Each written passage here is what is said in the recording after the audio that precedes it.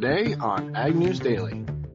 The Russians are intentionally bombing civilian infrastructure. They are destroying the electricity infrastructure.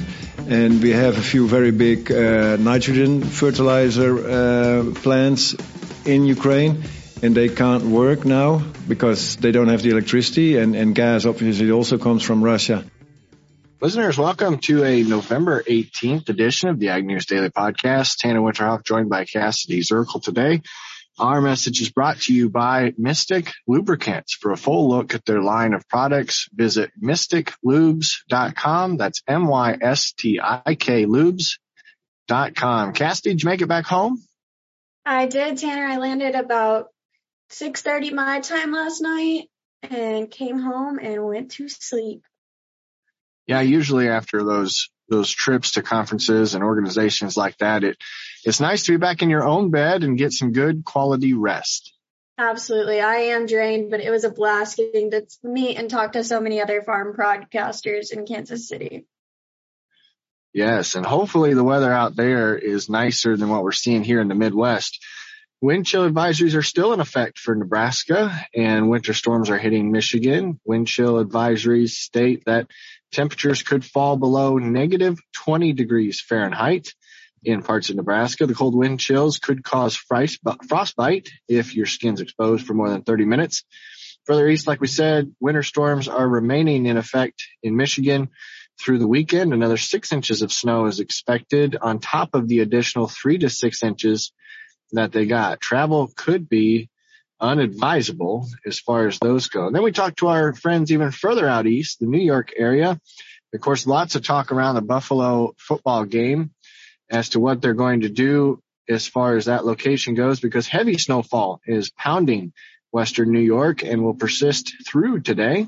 Snowfall will probably provide zero visibility and make travel difficult to nearly impossible as they weather this storm. Their cold air of temperatures in the 20-degree range is perfect for snowfall, and they may see snow, Cassidy, exceeding 4 feet in depth around Buffalo. Around 6 million people live in those 5 Great Lakes states that we've been talking about, all the way in that stretch from Wisconsin to New York, and they are under this heavy snowfall alert.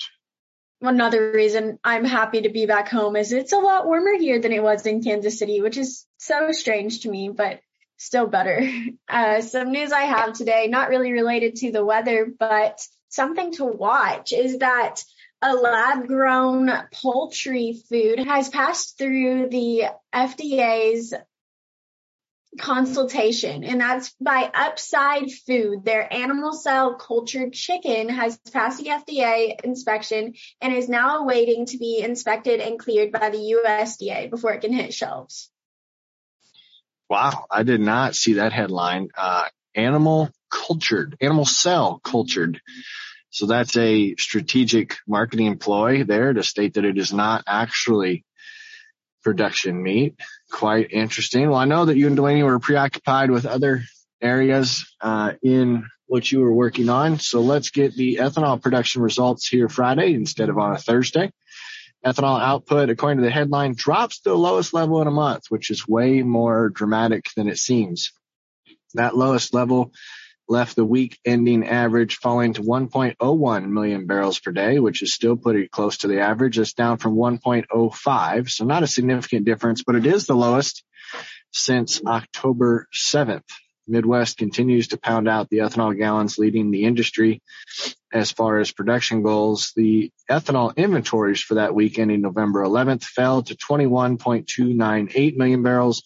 That's down from the 22.192. So even though production slipped a little bit, so are inventories. So we hopefully see ethanol production continue to boost up and start building those inventories back up, Cassidy.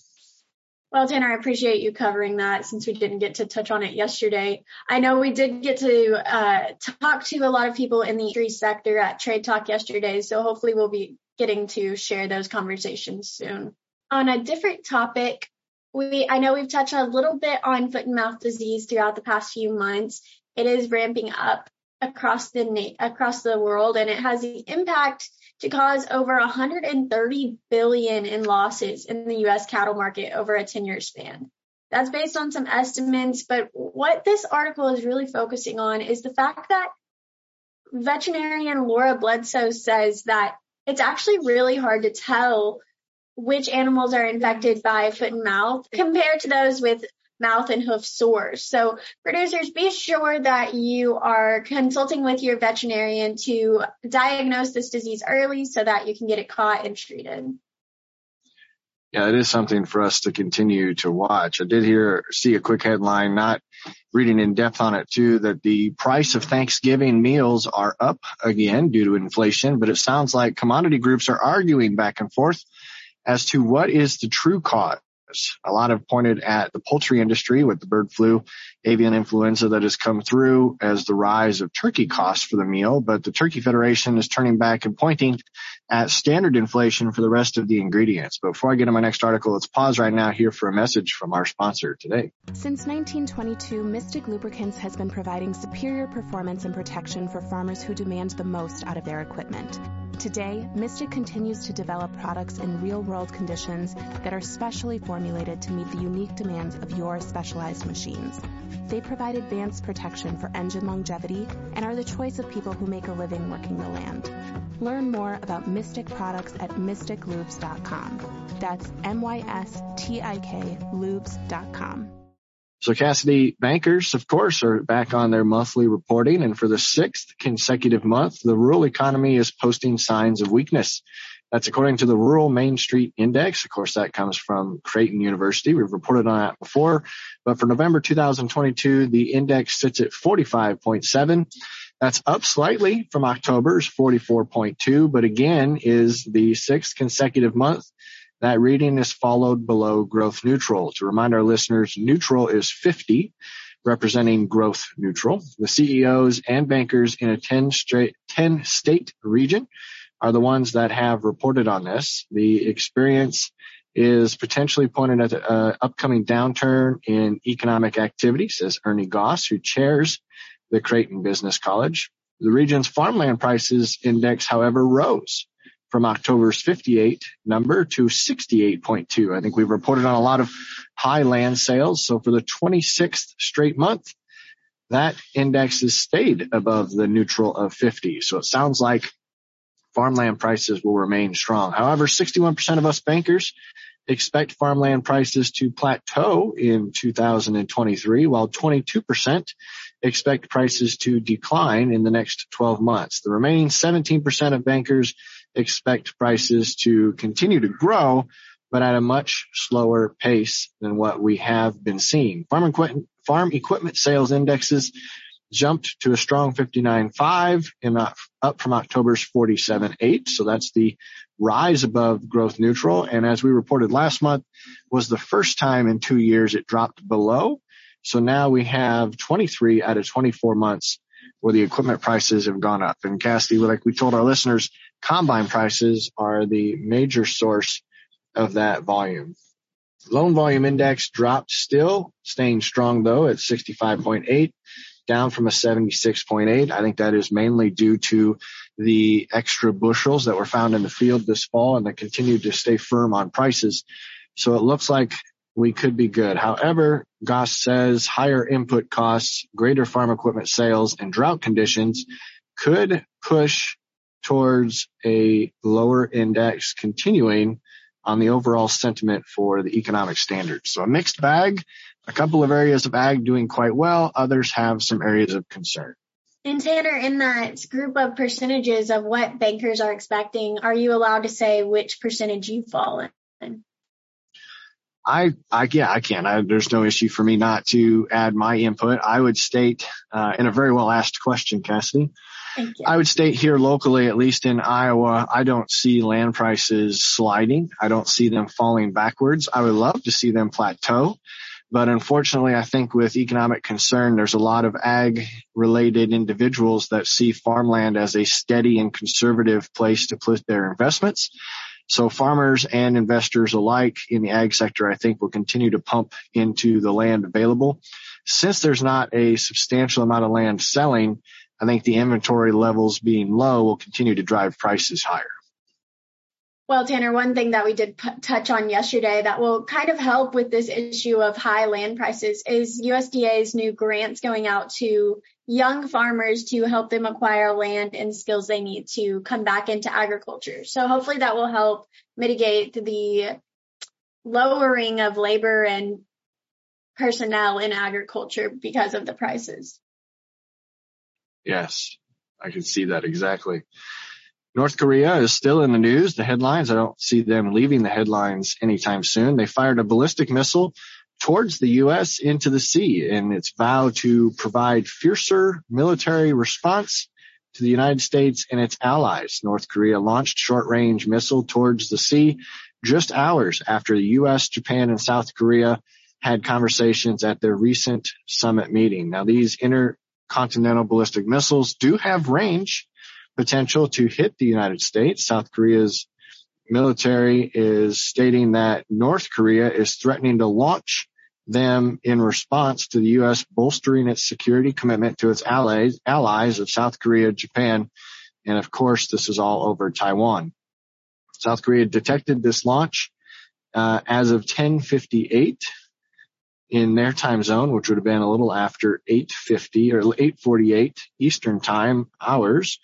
The Joint Chiefs of Staff said that they will continue to strengthen their surveillance of North Korea while maintaining their military readiness in close coordination with the United States. Hopefully that doesn't have much impact on our markets here in the U.S. Let's pause one more time for a message from our sponsor today. Since 1922, Mystic Lubricants has been providing superior performance and protection for farmers who demand the most out of their equipment. Today, Mystic continues to develop products in real-world conditions that are specially formulated to meet the unique demands of your specialized machines.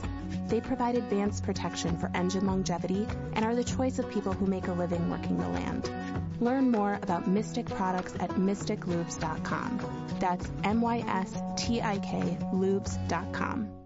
Well, Tanner, before we jump into the markets, let's bring it back overseas. Bill Gates has announced that his philanthropic foundation is pledging more than $7 billion to send to some African countries, Burkina Faso, Ethiopia, Kenya, Nigeria, and South Africa, to help with health, gender equality, and to boost farming activity. I got to have a conversation yesterday that we will be sharing in the next coming weeks with the World Food Program. And the man I talked to, Chase Sova, told me that some countries in Africa have been waiting for rain for over 3 years. So I'm sure these funds coming from Bill Gates and many other organizations like the World Food Program are greatly appreciated in this time of poverty, famine, and food insecurity. Absolutely. I got one last headline on my side of things, Cassidy. The parade of farmers, food processors, and lawmakers are now putting pressure on Senate to push through their labor bill. As stated nearly 19 months ago, the House passed the H-2A guest worker program bill, but nothing has emerged from behind the scenes in negotiations from the Senate. There is now time, as we look at adjournment approaching us very quickly for legislatures, for the Senate to take serious messaging here. They all call for a timely passage of immigration reform for agriculture. A long list of senators are in favor with this. Some have obviously spoken out against it. For undocumented farm workers to have a priority coming through the border, the goal is to put reform in that makes it easier for them to obtain their documentation and help out our agriculture sector. But let's get into the markets right now. Cassidy, kind of a quiet overnight, even though the headlines had hit. Corn is little unchanged.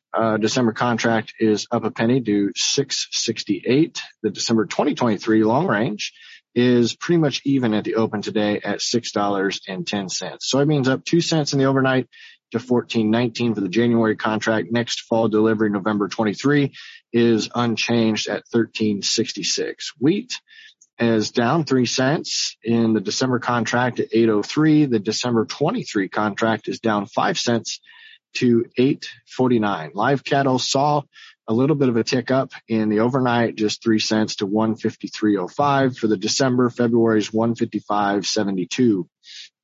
As we get into Feeder cattle, January contract unchanged, 179.95, and March 2023 looks like it's at 182.60. Hogs unchanged as well. So a quiet overnight in the markets, which is good, without Delaney here to give us perspective on any major market movements. But now it's fun to get into a Friday conversation. Let's get to that interview right now.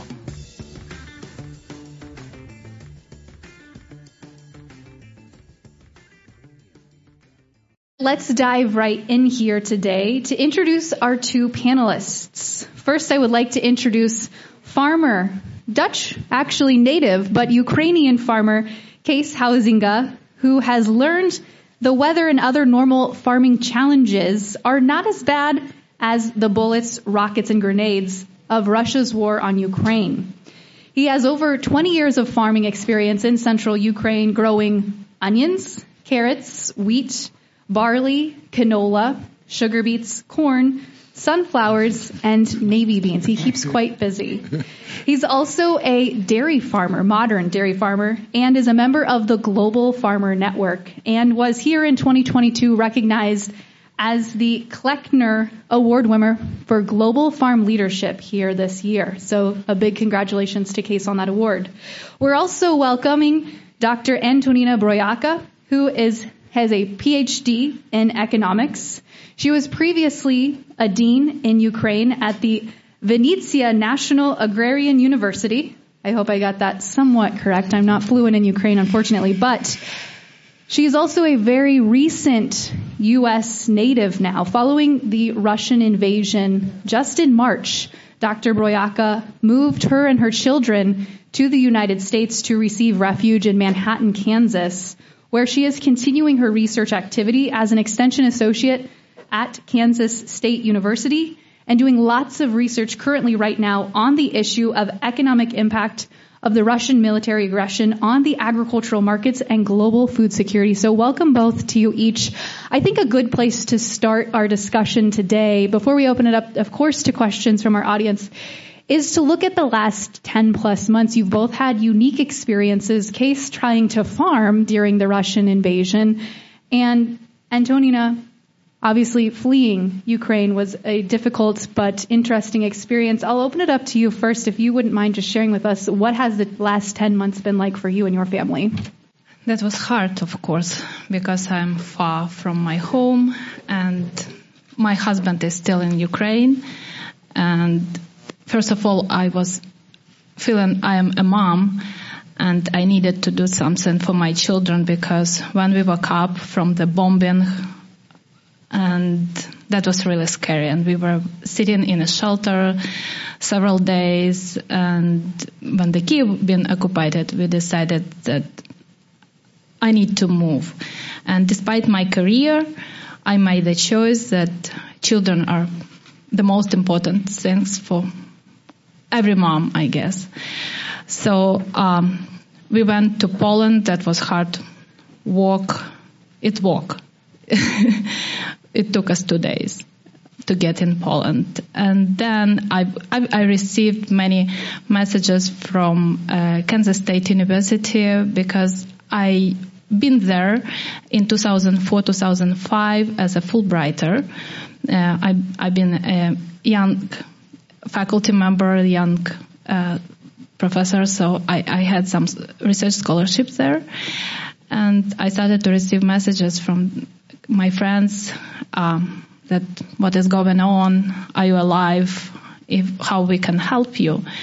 So finally I made a decision that we will fly with my children to Kansas State University, and I really appreciate all the support that I received from Kansas people, especially from Manhattan and other institutions that support me and my family and Ukraine in general.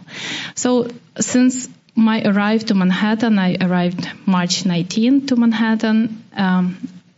I've been employed at College of Agriculture, Ag Account Department, and I continue my research.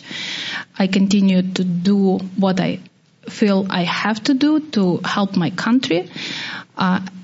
Even from here, I try to spread as much as possible information about impact of Russian war, and I guess my message been heard, and people understand that now it is not only about Ukraine, especially after several missiles that recently arrived to Poland, that is not only about Ukraine. This is about world democracy. This is about peace in the whole world, about food security, and about our future life.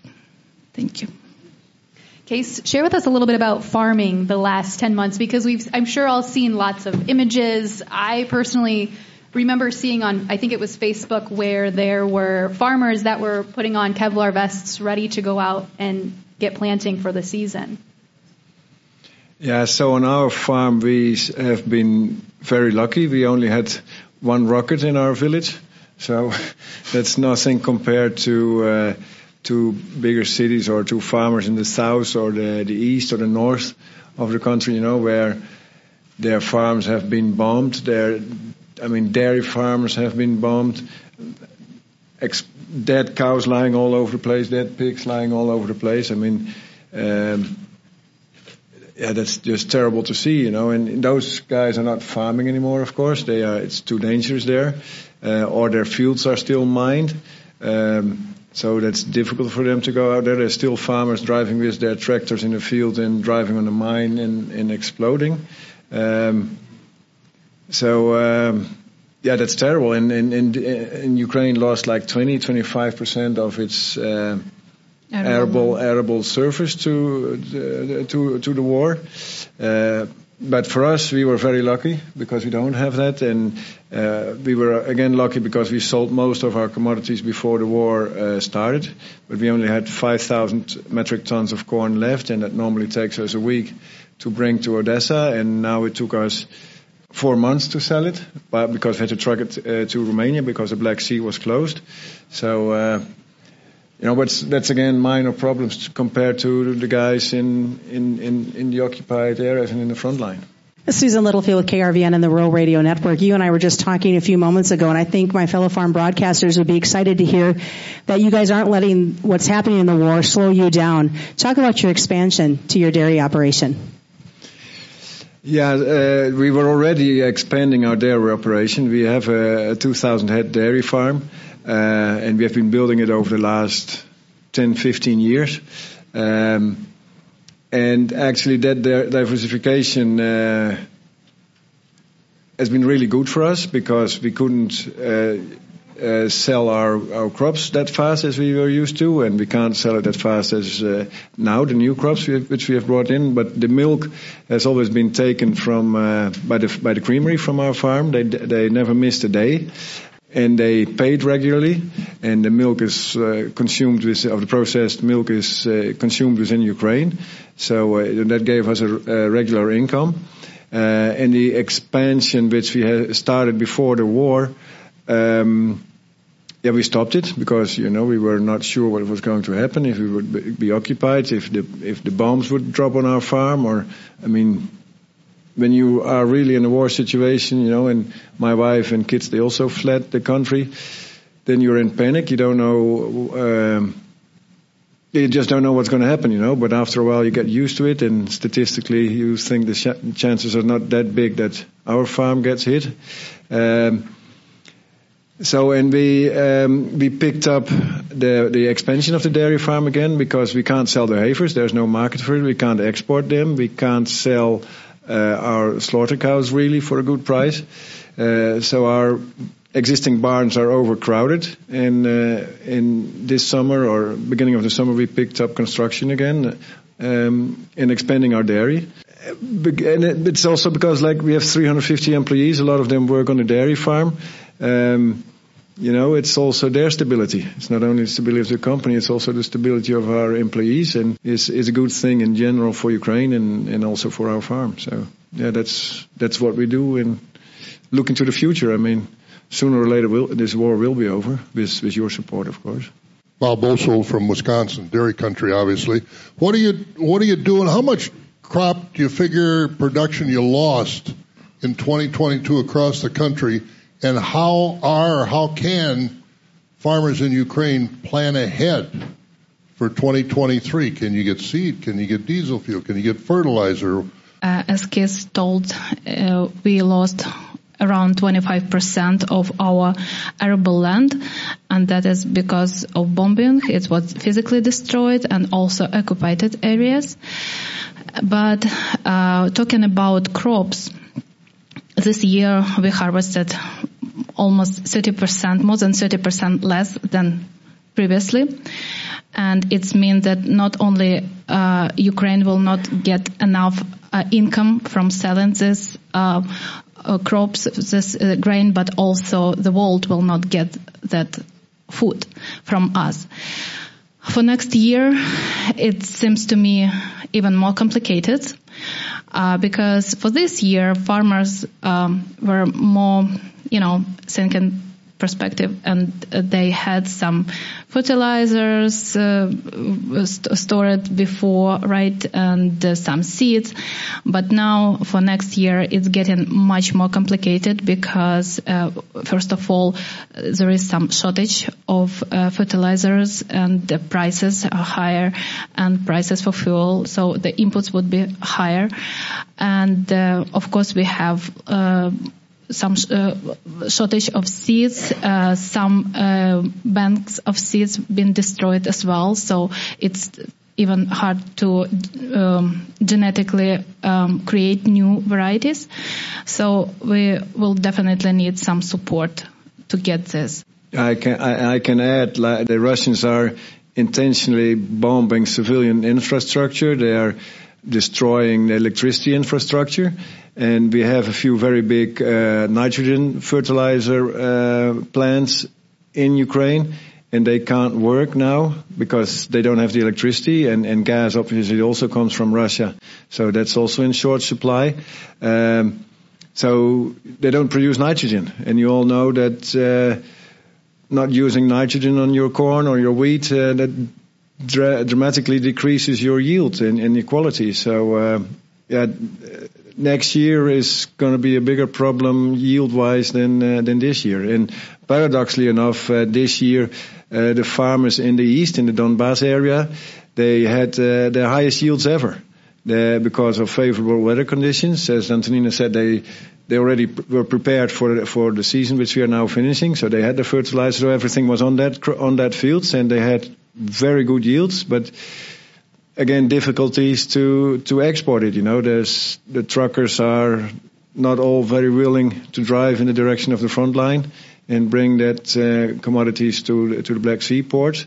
So, and that also creates liquidity problems for the farmers, with which they cannot buy the expensive fertilizers which have gone through the roof. Yeah, so the worst is still to come if we don't solve this quickly.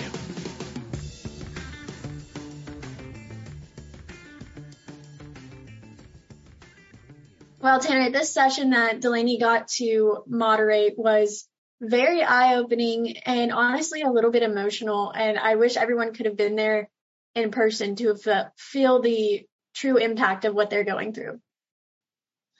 Absolutely. It's great that we can share information like that with our listeners. Of course, listeners, if you have connections that would make good interviews, let us know about those. Connect with us on all of our social media channels, and we will be back on Monday with more great news and information for you. But for today, Cassidy, what do we say? Should we let the listeners go?